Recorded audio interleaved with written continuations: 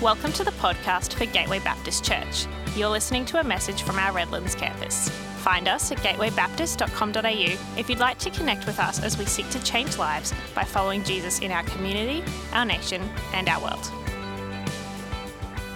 On May 27, 1997, a US Air Force pilot Amy Svoboda crashed her A-10 bomber into the ground at full throttle, dying instantly. It was during a nighttime training exercise when Amy, completely disoriented, thought she was climbing out of a maneuver, but was actually flying upside down. So she pulled back on the controls and it sent her straight into the ground at around 650 kilometers per hour.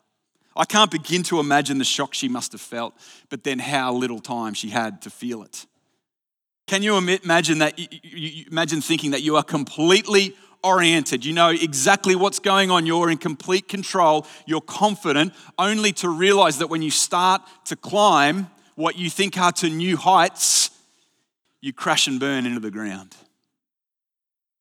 Imagine the crushing realization that everything you thought was right was wrong.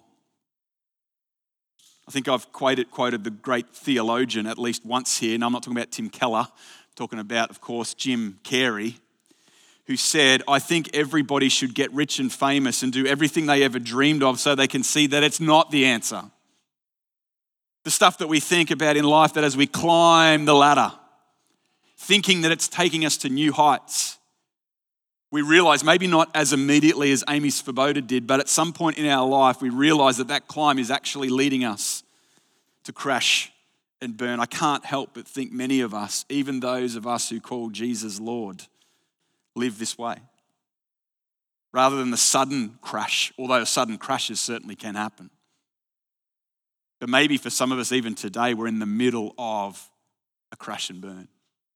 The things we thought were important. We thought we were flying the right way up, but actually we've realized we were inverted. And as we've started to climb, things haven't worked out the way we thought they would. It's only when we see the orientation that we have is upside down that we can begin to understand what Jesus lived and taught to us.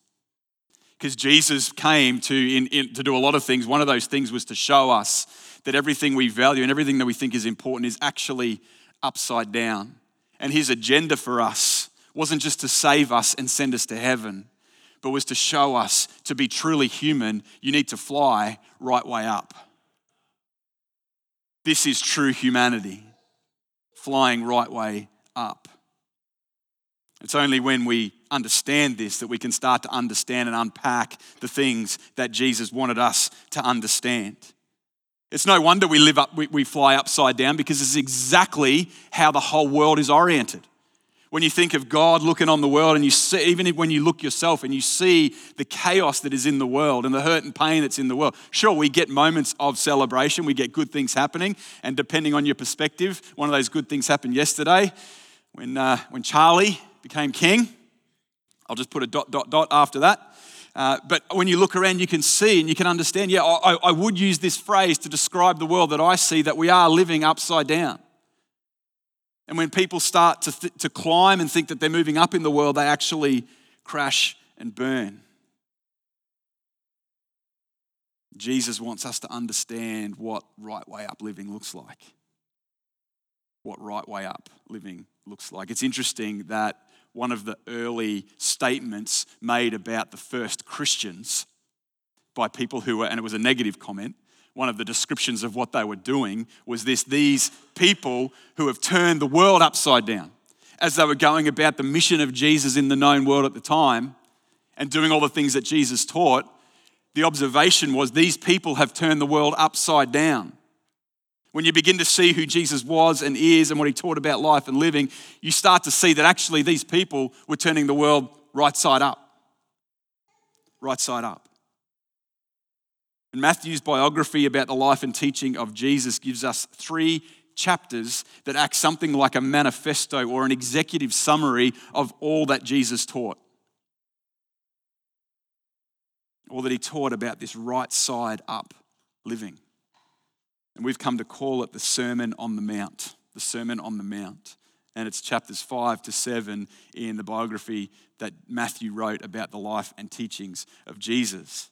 And Matthew introduces this Sermon on the Mount with two really strong statements that, as we read it today in English, we might just breeze past. But there's an introduction. The way that Matthew sets this up is really important. There's two phrases that he uses when he says that Jesus drew aside. The two things are, the first one is he sat down. He sat down. See, this is what used to happen back in those days. I reckon I could make a good case that we should do this again, is that the teacher sat while everyone else stood. Can we try that? Can we try doing that each Sunday? We'll do it for 3 months and then we'll review it at the end. I sit down while you all stand. No, we'll keep it going this way. But in that day, that's what would happen. The rabbi would sit and everyone would stand around. So Matthew is saying, this is important. Jesus, the rabbi, the teacher, sat down. He was about to do something important. The second phrase he uses is, and he opened his mouth.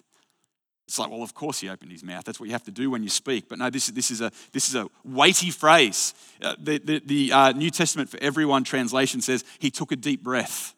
He sat down and he took a deep breath. What Jesus is about to say is really important. That's what Matthew wants us to understand as we get into chapter 5 of his biography about the life of Jesus. This is Matthew setting us, the readers, up to pay attention. Jesus is teaching us the life that he wants us to live, right side up living. He doesn't want us to crash and burn anymore. He wants to flip the plane over so that all of us can live right side up. And the intro to this teaching, the introduction to the teaching called the Sermon on the Mount, is this thing that if you've been around church for a while, you understand. It's this funny word, the Beatitudes. The Beatitudes. And that is the series we're doing over the next few weeks. We're looking at those statements that Jesus made that we call the Beatitudes.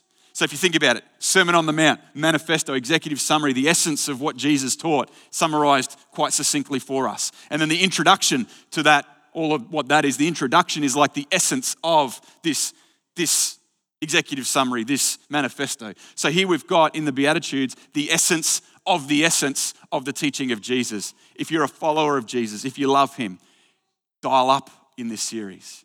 Tune in. Understand, this is Jesus' heart for us as his people. This is what he wants us to understand more than just the head level, but drop into our hearts to understand everything that he was on about. I reckon as Jesus opened his mouth, you know what I love when I'm standing up here and I look out and look at all your beautiful faces. I love, because we're Baptists, we don't make much noise, except especially in prayer. Yes, Lord. Oh, yeah. I love nodding heads.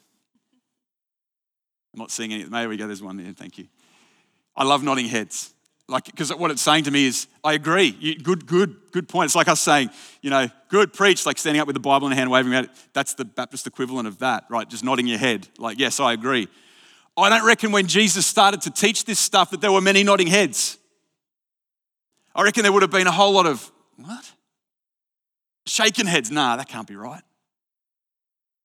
So we've got the manifesto, the executive summary of Jesus. We've got the intro to that, the essence of the essence. And then the first word that Matthew puts in the mouth of Jesus for us to read is this word that we use a lot in the church. The very first word that Jesus speaks, he sat down and he's opened his mouth. The first word that comes out of his mouth is blessed. Nodding heads, come on. We know there's something about you, Jesus. We knew it. We knew there was something incredible about you, and now you're about to tell us what it means to be blessed. Come on. And then he goes, blessed are. Oh, yeah, come on. Give it to me. Give it to me. Blessed are. Yes, come on. What blessed are the. Blessed are the. And we're on the edge of our seat right now because the one who we think could be the one is about to tell us how we get blessed.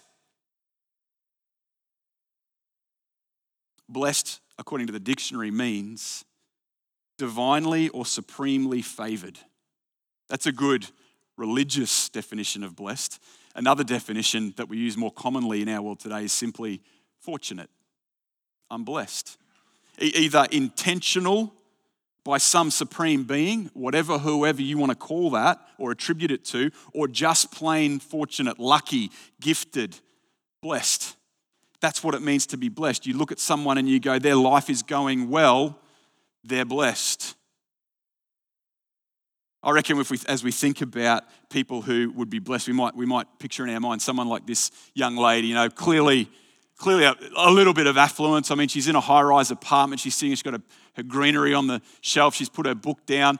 It's a European title, so she's very smart, unless she's European herself, I guess. But she's having a nice cup of coffee after reading the book. She's got a nice blanket there on trend. She's staring out her apartment window, having a reflective moment. Blessed. Maybe we think about this bloke who is clearly a trendsetter. He's got nice white shoes on. I never will wear a pair of white shoes, but my shoes are actually the black version of those white shoes, which is a little bit embarrassing. But anyway, he's clearly waiting for friends. He's headed out after work. He's sitting at the bar. He's waiting. He's looking out the window, waiting for all his friends to arrive. He's got his phone in his hand. They're going, yeah, we're almost there. He's going, I'm looking for you because we're about to have a great night. I'm cashed up. I'm ready to go. I'm feeling good. I'm feeling blessed. What about this picture? Come on.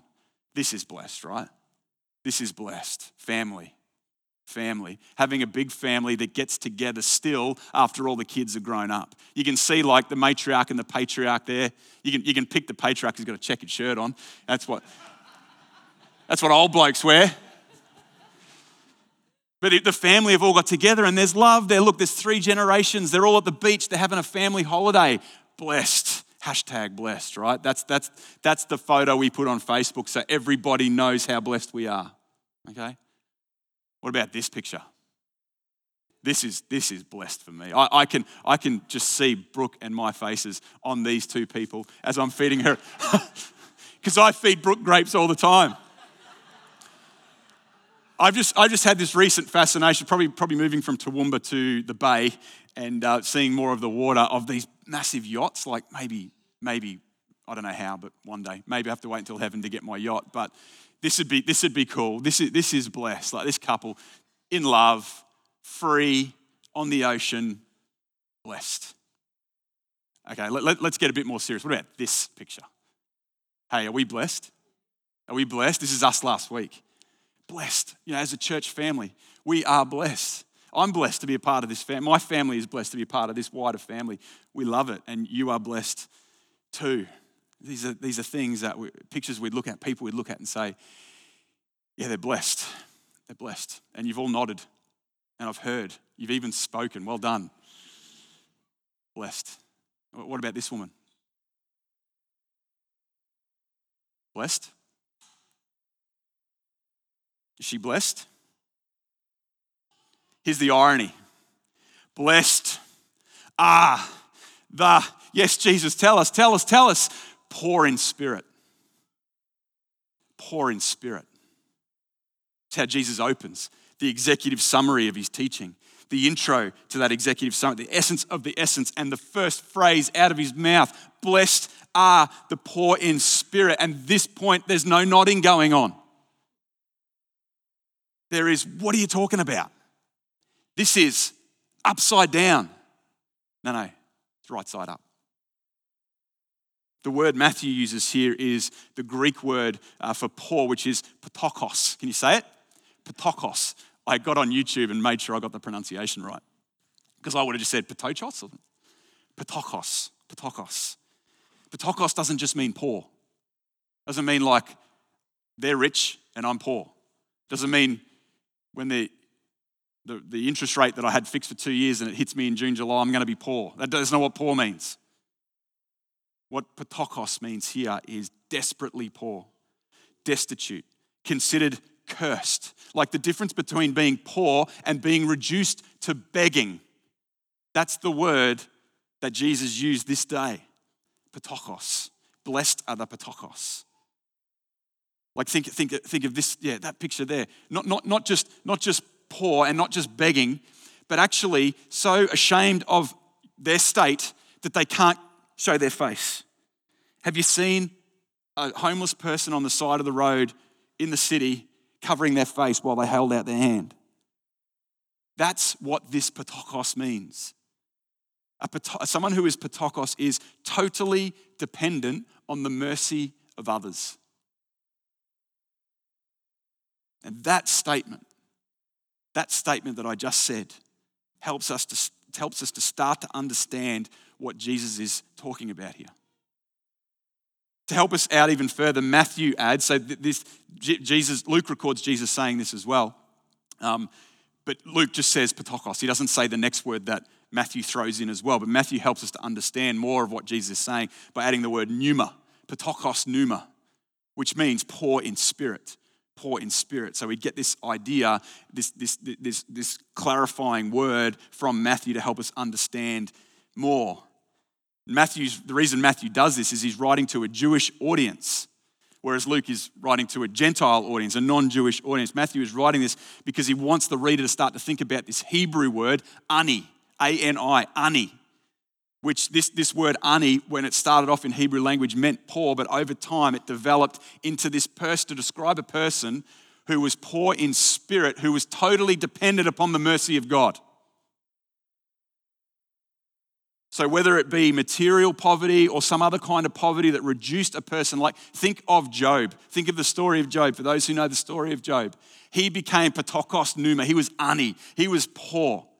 And he was reduced to a complete and utter dependence upon the provision through the mercy of God. This poor that Jesus uses here this day is not someone who chooses a life of frugality.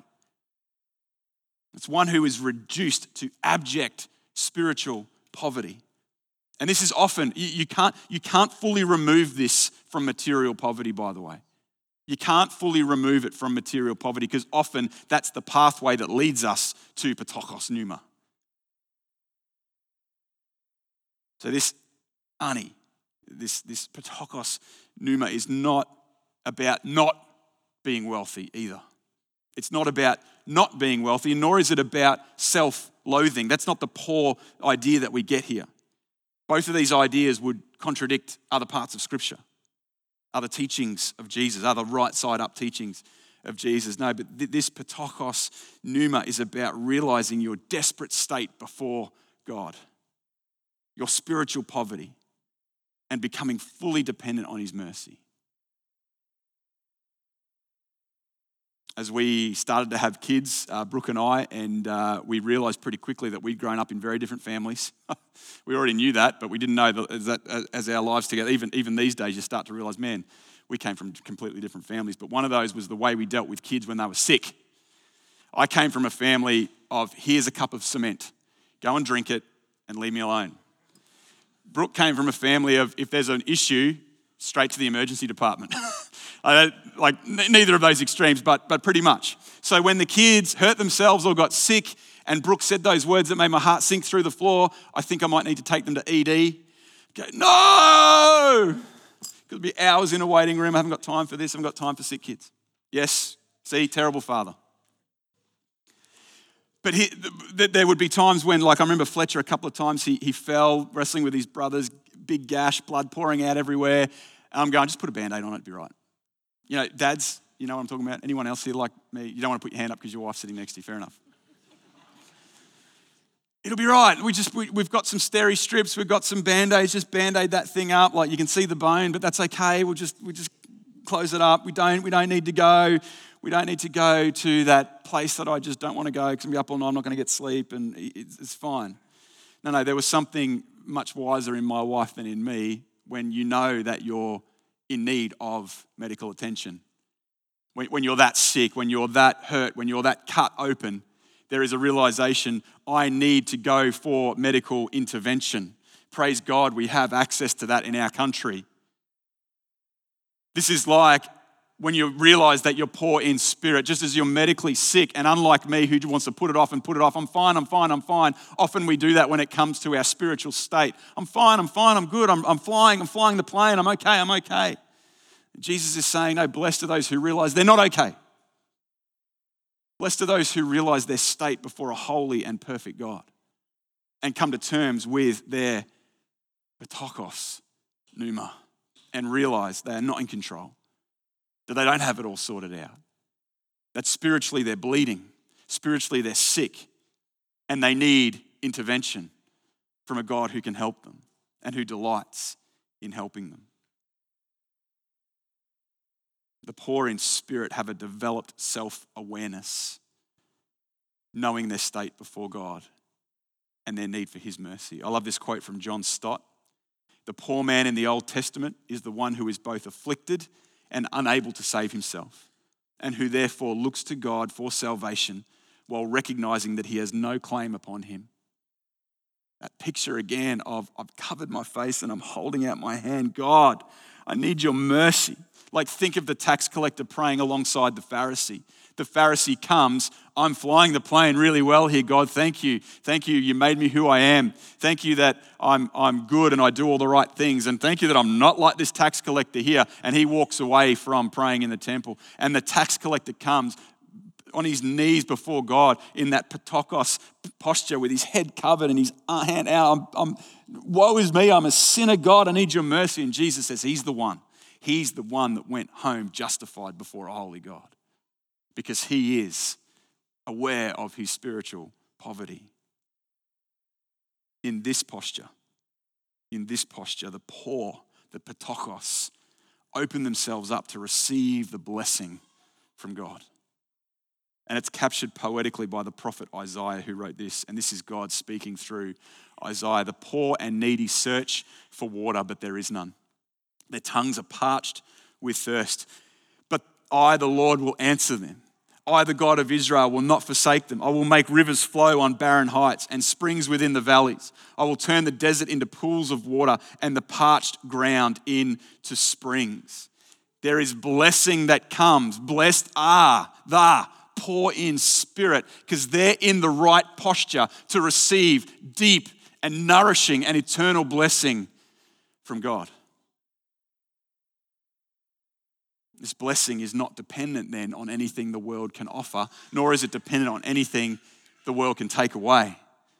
William Barclay puts it this way: this beatitude lays down that the way to bliss, which the world can neither give nor take away, lies through the recognition of our own need and the conviction that that need can be met when we commit to God in perfect trust. How aware are you right now of your poverty before God? How in tune are you? How dependent and desperate are you for the mercy of God to receive blessing? I think what we get sucked into is this understanding that if I live the right way and if I take the right steps, I'm putting God in my debt and he must bless me. Jesus flips that over and he says, no, it's actually the patokos pneuma who are rightly postured to receive blessing from God. So what is this blessing then? What is the blessing? We're on the edge of our seat. We were on the edge of our seat, then we're shaking our heads, but now we understand, okay, I get this. What's the blessing? Jesus goes on to say, well, blessed are the poor in spirit, for theirs is the kingdom of heaven. For theirs is the kingdom of heaven. Follower of Jesus who hears my voice right now, this is huge. Even if you're here this morning and you're not a follower of Jesus, can I tell you, if you find your posture being that of spiritual poverty, I want to guarantee you that if you posture yourself before this God, this blessing, the kingdom of heaven, is yours. Let me explain how huge this is and how upside down or right side up this is. The Jewish expectation of the kingdom of heaven was significant. So all the people who are sitting there listening to Jesus, they're Jewish people mostly. And they're hearing Jesus use this phrase, kingdom of heaven. This wasn't a new phrase to them. This was something they understood. And what they understood was this was going to be a physical, tangible thing that would happen when a king would come and militarily wipe out the Romans and establish forever Israel as the earth's superpower. So their expectation is, even now in the time we live, is that Israel would be the top dog, not whoever you think it is at the moment, America, China's rising up, all that sort of stuff. Years ago it was the Brits, it was going to be Israel forever. No one could compare, no one could compete. That's what the expectation was. So when Jesus used this phrase, the kingdom of heaven, that's what they were thinking of. And their conviction, their belief, the reason they're sitting there is because they thought this is the one who's going to be that king. This is going to be the one who's going to overpower the Romans. Jesus is constantly constantly disappointing people. He's constantly failing at meeting people's expectations. Because as most of you will know, this is not what happened. Jesus didn't overcome Rome with violence and military power. He overcame the world with sacrifice and love. You know, Jesus would never have had that coronation ceremony that some of you watched last night. I was more interested in the football. We just got an expected king. We just got an expected king. King Charles.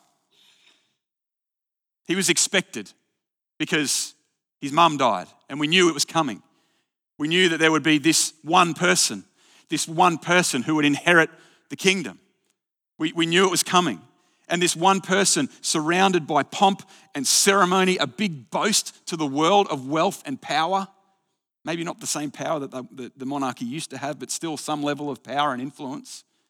One person inherited the kingdom. And what you could say here is, Charles, yours is the kingdom now.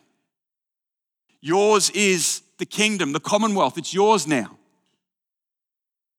Jesus says, blessed are the poor in spirit, for theirs is the kingdom of God. Now, I don't know about you, but if I had to choose today, Sam, you can either have the kingdom of the commonwealth or you can have the kingdom of God. I know where I'm going. I know what I'm choosing. How about you? Like, which is bigger? Which is better? Which has more reach? Which has more power? Which has more influence? Which is going to be here forever? Which isn't? The kingdom of God. One man yesterday got given the kingdom of the commonwealth. Jesus is saying all of those who are poor in spirit, who are patokos pneuma, what they get is the kingdom of God. Come on, is anybody excited about this? The kingdom of God. In this beatitude, Jesus is declaring that entry, and more than entry, inheritance. It's yours if you want the kingdom of God. It doesn't come through power and privilege, it comes through poverty. I don't know if you ever have scrolled through videos on Facebook or YouTube or whatever. I've done it a couple of times. And one that I always get hooked on is when, and it's so, I won't point out the irony, but you'll understand it, is when people film that one of their mates giving like a wad of cash to a homeless person. Have you seen these videos? And like they'll give them the cash and there'll be a bit of tension because they're like, what are you doing? What are you doing? And then they open it up and like there's $100, $1,000, $10,000, you know, this sort of thing. And, you know, I feel that my cynicism is that I feel like the people are doing the video more for hits than for generosity, more for likes than the generosity, but that's okay. I'm cynical. What I do love, what hooks my heart though, is the moment that person who's receiving the gift realizes what's happened and you see the joy in their face. Like $100, $1,000, even $10,000 is not going to be life-changing for this person. It could be, but it's probably not going to be life-changing for this person. But you see in their face the joy at the gift they've received because of their poverty. How much more? How much more should us who are patokos pneuma, desperately poor, dependent on the mercy of God, and we've got our hat in front of us, our filthy hat, and into that hat God pours the kingdom of God. Come on, that is life-changing. That is, we're flying upside down, now we've been right way up, not because of anything we've done. We are poor.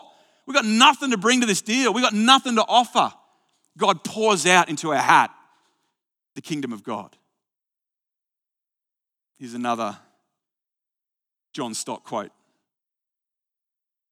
Jesus contradicted all human judgments and all nationalistic expectations of the kingdom of God. The kingdom is given to the poor, not the rich, the feeble, not the mighty, to little children humble enough to accept it, not to soldiers who boast that they can obtain it by their own prowess. In our Lord's own day, it was not the Pharisees, the religious teachers, who entered the kingdom, who thought they were rich, so rich in merit that they thanked God for their attainments, nor the zealots who dreamed of establishing the kingdom by blood and sword, but publicans and prostitutes, the rejects of human society, who knew that they were so poor, they could offer nothing and achieve nothing. All they could do was to cry out to God for mercy, and he heard their cry. And church, We have to be on our knees. Most of us in the room are well-to-do. We're in control. We know what's coming tomorrow. We know what's coming and going. We think we've got a fair degree of control over the plane. But every now and again, if we're not careful, that plane can start to tilt. As our eyes get off the mercy of God and on our own power to control our lives. And if we're not careful, the tilt can go into an inversion. And when we start to climb, bang, we hit the ground. And we realize how poor we really are. This introduction to the introduction is the key to understanding and unlocking all that Jesus taught. I reckon as you start to read the Sermon on the Mount, you start to get overwhelmed with all that Jesus teaches. You can start to think, well, this is what Jesus expects of me. And if I do it, if I do the things he tells me to do in this sermon, then I will be blessed. That's completely misunderstanding Jesus' teaching. What he starts with is the key to unlock it. No. The first thing you need to understand and need to come to terms with, if you want to live this way, if you want to live the way of the kingdom, if you want to have the kingdom, and if you want to live like me, like the way of the king, the first step is admitting that you are powerless to do it.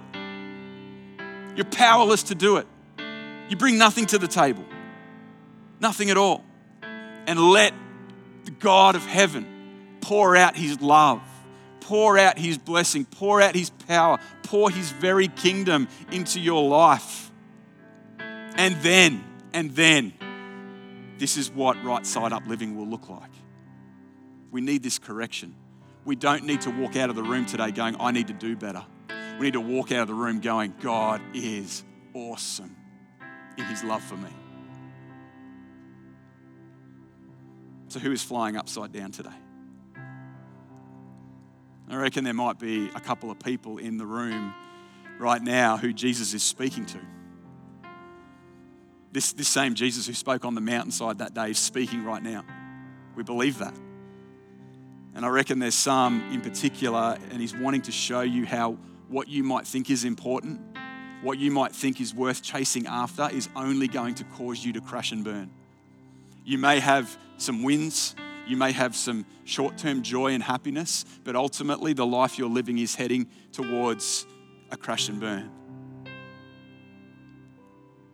Jesus is offering you life today.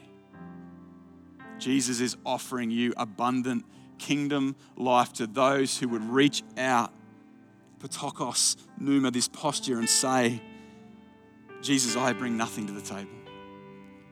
Jesus, I need you. Jesus, I give you my life, and whatever it is and whatever's in it at the moment, I give it to you because I don't know what I'm doing. I want to live right side up, and I need your help to do it. And I reckon there might be a couple of people who have never done that before, who have never said to Jesus, I give you my life. Have never said to Jesus, to use the language of the morning, help me to fly right side up. You've never had that moment where you've said, Jesus, I give you control. I take the hands off the steering wheel of my life and I give you control. And he's drawing you into a posture today, not to trick you, not to embarrass you, not to make fun of you, not to condemn you, as spiritually you are kneeling before him with your face covered and your hand out to him. He's not getting you to that posture so that we can all laugh at you. He's getting to that posture so he can pour out the kingdom of God into your life. That's what he wants for you. And it's the only way he can give it to you. That's what he wants to give you today. And I would love to give you that opportunity to receive it. Just every eye closed, every head bowed. If you are here today and you've never asked Jesus to do that for you, I'm just going to give you a simple, really easy prayer. As you imagine yourself postured in that patokos pneuma posture, it's simply this: Jesus, I give you my life. Jesus, I give you my life. Make your mouth say those words even if no sound comes out. Jesus, I give you my life.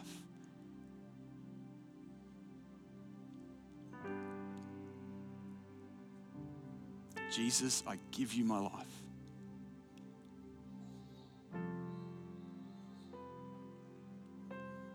I'd love to pray for anyone who just prayed that prayer. So if you did pray that prayer, can I get you to stick your hand up real quick? I'd love to pray for you. Anyone today who prayed that prayer? Thank you, brother. Anyone else? Yes, awesome. Anyone else? I'd love to pray for you. Let's pray for these people who have asked Jesus today. God, we thank you. We thank you that you hear us. Thank you that you love us, that you care for us more than we deserve and far more than we realize. Jesus, for those who have cried out to you today, would you give them your kingdom? We know that you will because you said that you will. Jesus, would you pour out life into their hearts today, abundant life, kingdom life. Jesus, may they see that right side up living is found in you and you only. And may this be the first day of their new life, walking with you and trusting you. Jesus, we thank you for your mercy today. Amen. Amen. We just celebrate those couple of people who trust in Jesus.